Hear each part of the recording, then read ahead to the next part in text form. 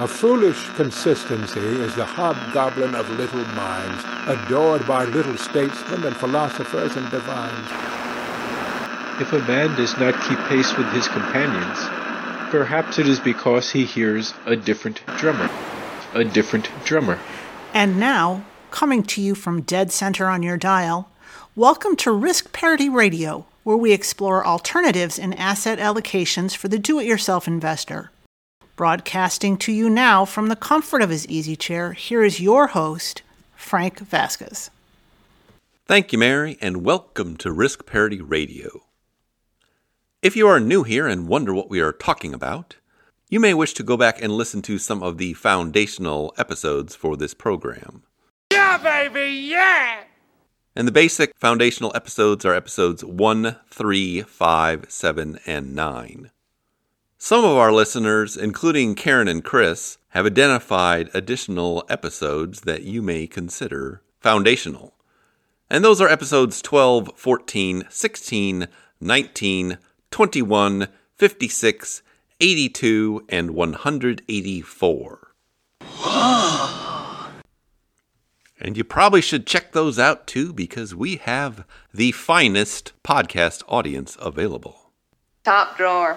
Really top drawer. Along with a host named after a hot dog. Lighten up, Francis. But now onward, episode 287. It's good to be back. We went to Iowa for my 40th high school reunion. We're from Iowa, state of all the land, joy on every hand. And we discovered that we're old, the town's old, everything's old. But you did not come here to hear about that. We're from Iowa, that's where the tall corn grows. And so without further ado, Here I go once again with the email. and First off, we have an email from Chaz. Charlie bit me. Ah! And Chaz writes, Hi, Frank and Mary. I am reading through the complete guide to factor-based investing based on a recommendation you had a few weeks ago and had a question come up. The studies show a relatively persistent lower correlation between value and momentum, and it got me thinking, why do you typically use large cap growth with small cap value rather than a momentum strategy like MTUM? While the data only goes back to 2013 for MTUM, I threw it into Portfolio Visualizer's correlation tool, linked below, and it shows a 0.68 versus 0.70.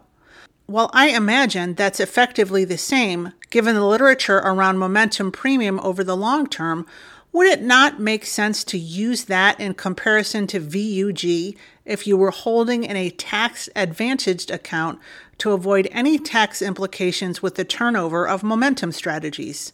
Thanks again for everything, Chaz. Ah! Oh, ouch! Ouch! Ouch, Charlie! Ow! Charlie, that really hurt!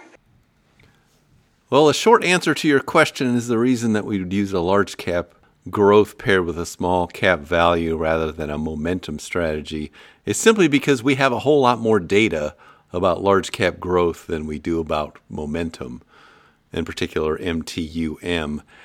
And the reason for that is that there is no one defined momentum strategy, if you will. If you look at different momentum funds, they are employing different kinds of strategies, and so you can get different results out of them. The other problem you'll see with a lot of momentum funds is that they have a lot of turnover if their momentum strategy involves frequent rebalancing into more momentum-y stocks. But we do have a momentum aficionado in our little dive bar here. And who would that be? Why, it's our friend Alexi. so that's what you call me, you know? That or his dudeness or duder or, Bruce Dickinson, if you're not into the whole brevity thing. And so we had a couple of episodes, episode 231 and 234, where we did discuss this more at length. And I don't want to repeat all that here again. I would go back and listen to those.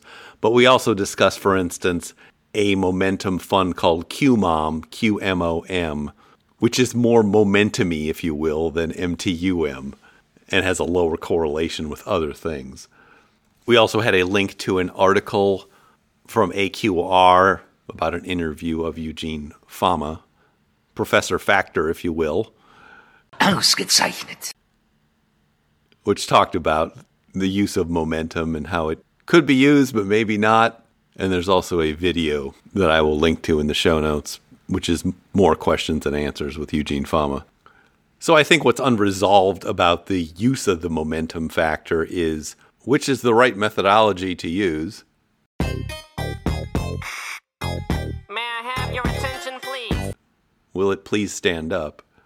Will the real Slim Shady please stand up? And then how best to work it in with the other classic factors of size and value versus growth. How does it go? I'm Slim Shady, yes, I'm the real Shady. All you other Slim Shadys are just imitating. So won't the real Slim Shady please stand up? Please stand up. Please stand up. There are some interesting funds out there that combine a momentum factor with some of those size factors. So if you look at a fund like XSVM, it's a small cap value fund with a momentum filter overlaid on top of it. And that actually outperforms things like VIOV or the DFA small cap value mutual fund. I plopped those into Portfolio Visualizer, and I'll give you a link to that if you want to check that out. Of course, that fund's only been around since 2010, and that's what you get with most of these momentum-based funds. They've really only been around for 10 or 15 years in many cases. So where I come out on this is there probably are good uses for momentum. I just don't know which ones are the right ones to use yet. I repeat, will the real Slim Shady please stand up? But hopefully we'll find out in the next decade or so as more people are experimenting with this. I think it's probably going to be best incorporated as an overlay, much as the profitability or quality factor is an overlay in the Avantis fund AVUV, which is a small cap value fund with that overlay or filter on top of it for profitability. But lest I repeat myself again, the problem with all of these things is they just haven't been around that long. Forget about it. And in the most recent period, going back to the great financial crisis, there hasn't been a whole lot of variation in markets except for very recently. So it's difficult to conclude a whole lot out of them. I will link to your asset correlation link from Portfolio Visualizer in the show notes, as well as a couple other things. But I would go back and listen to those episodes 218, 231, and 234, and look at those links as well. And hopefully that will help, and thank you for your email. Look at him walking around, grabbing his you-know-what, flipping the you-know-who. Yeah, but he's so cute, though. Yeah, I probably got a couple of screws up in my head loose. Second off, I have an email from my contact info.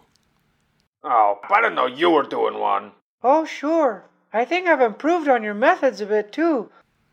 And my contact info writes, Frank and Mary, enjoyed the laughter at the start of recent podcast 283.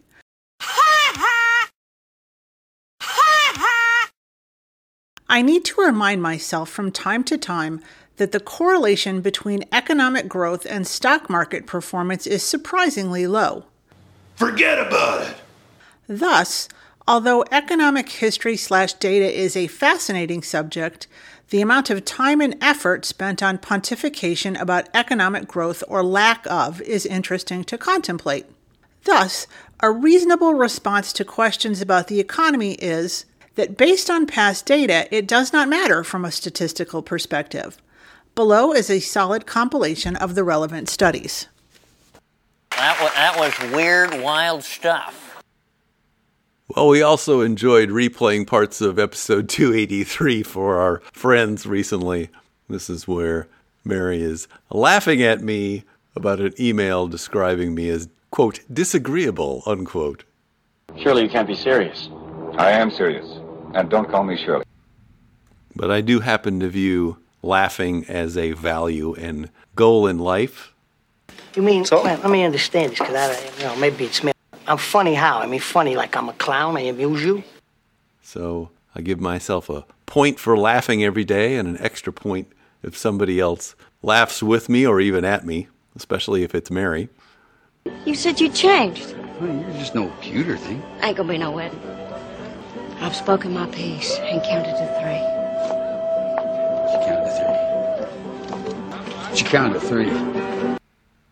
And the rest of you sad sacks will just have to suffer with my irrational exuberance. You are talking about the nonsensical ravings of a lunatic mind. But anyway, getting to your email and link, I will link to this article in the show notes. It is an article written by Larry Swedroe, and the title is There a Link Between GDP Growth and Emerging Market Returns? And the answer to that question is not really, but if anything, it's a negative correlation between the two of them.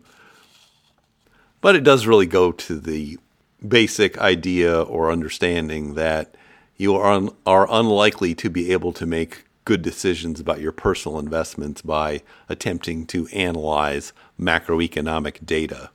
Danger, Will Robinson, danger! And that even if you can do something with that, the best you're going to be able to do is come up with some probabilistic framework saying that these sorts of assets usually do well in this kind of economy.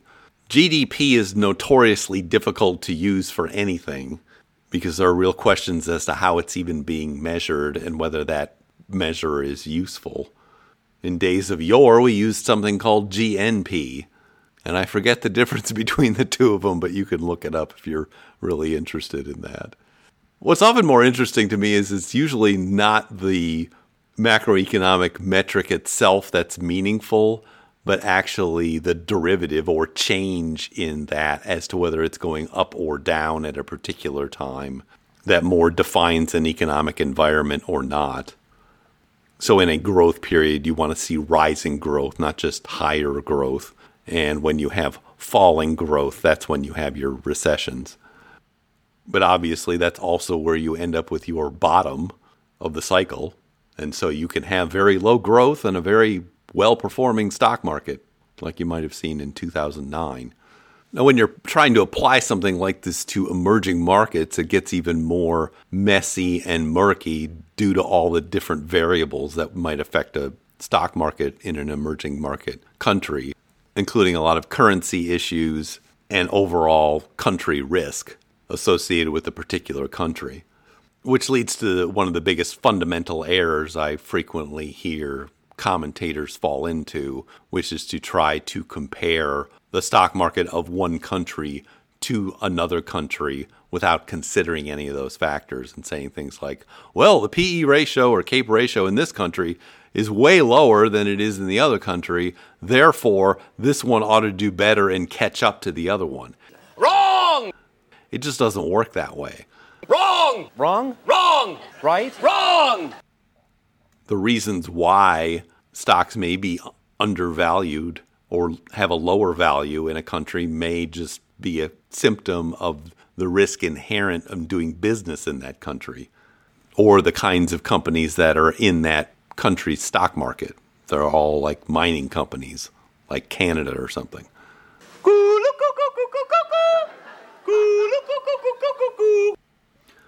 This all leads me to a recent podcast from Corey Hoffstein that I was listening to. It was basically about 15 ideas that had come out of his work over the 15 or 20 years he's been in the business. And one of them I thought was really important for us to recognize and consider, which is that naive diversification is often better than trying to use macroeconomic factors to try and market time.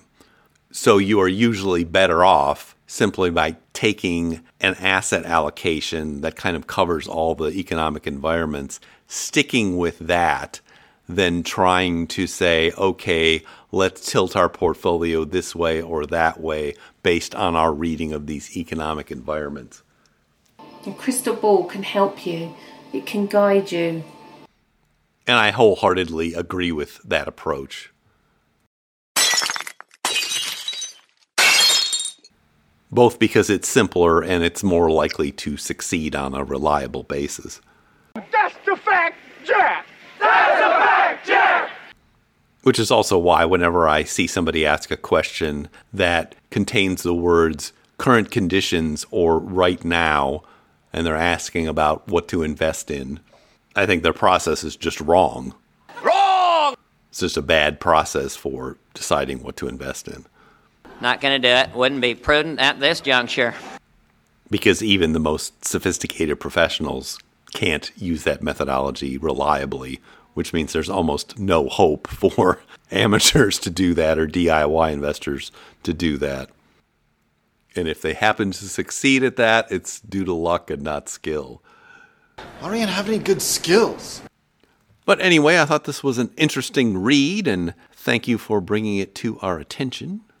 And as always, thank you for your emails.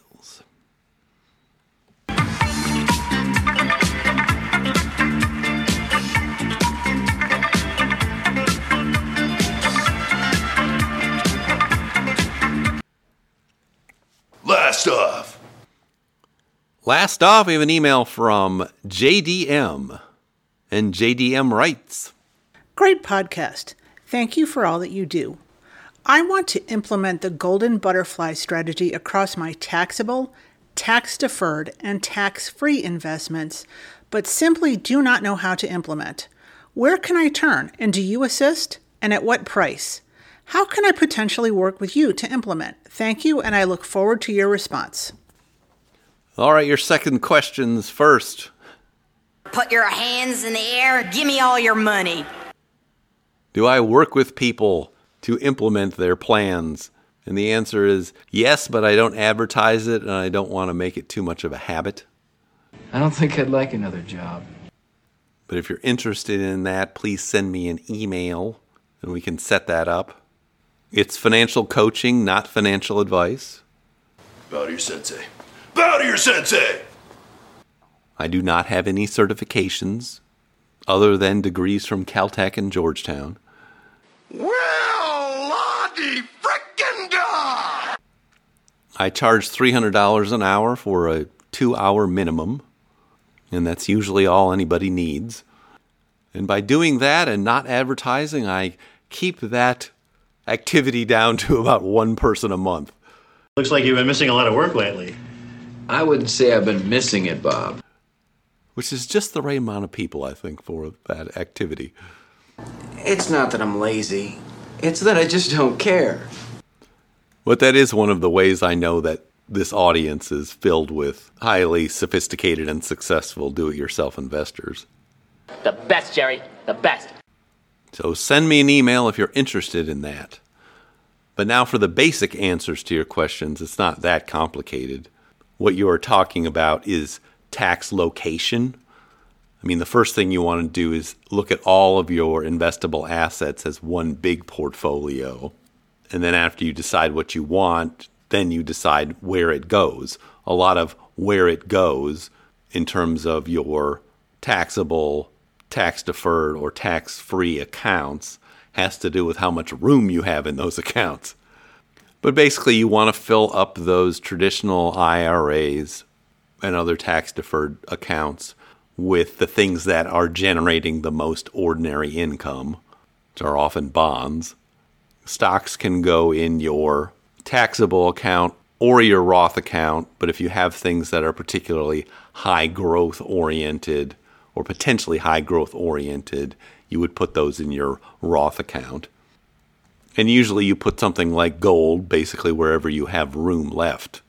Now, if you have something like a managed futures fund, you also want to put that in a traditional IRA usually because it will generate significant ordinary income at the end of the year.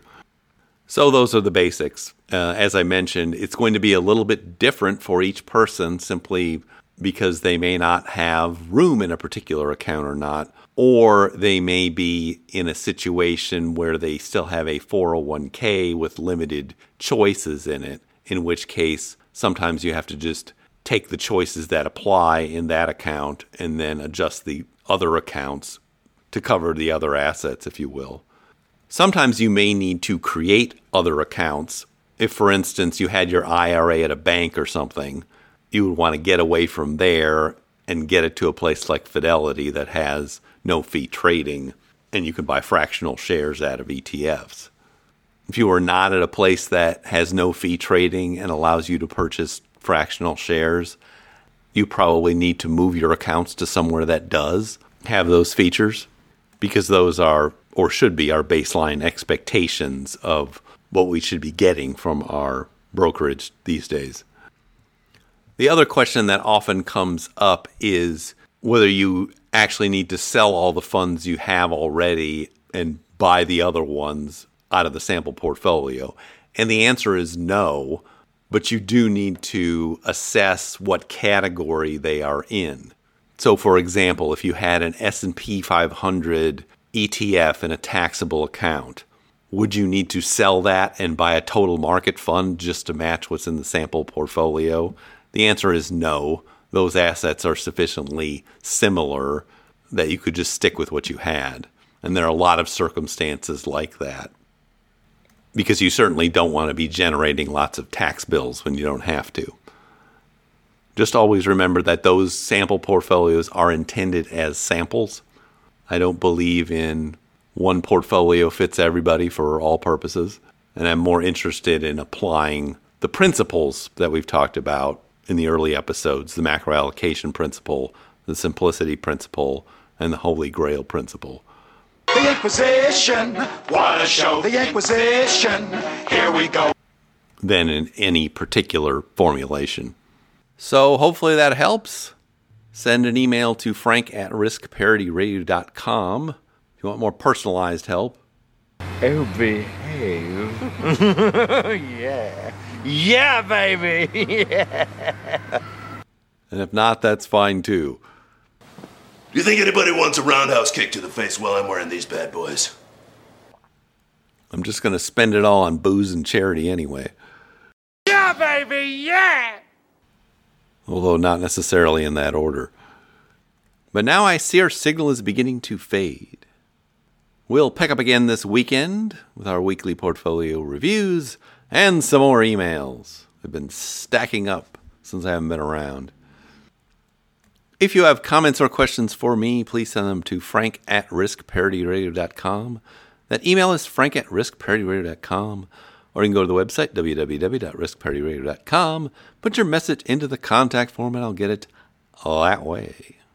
If you haven't had a chance to do it, please go to your favorite podcast provider and like, subscribe, give me some stars, a review, a follow, a subscribe. That would be great. Okay? Thank you once again for tuning in. This is Frank Vasquez with Risk Parity Radio, signing off.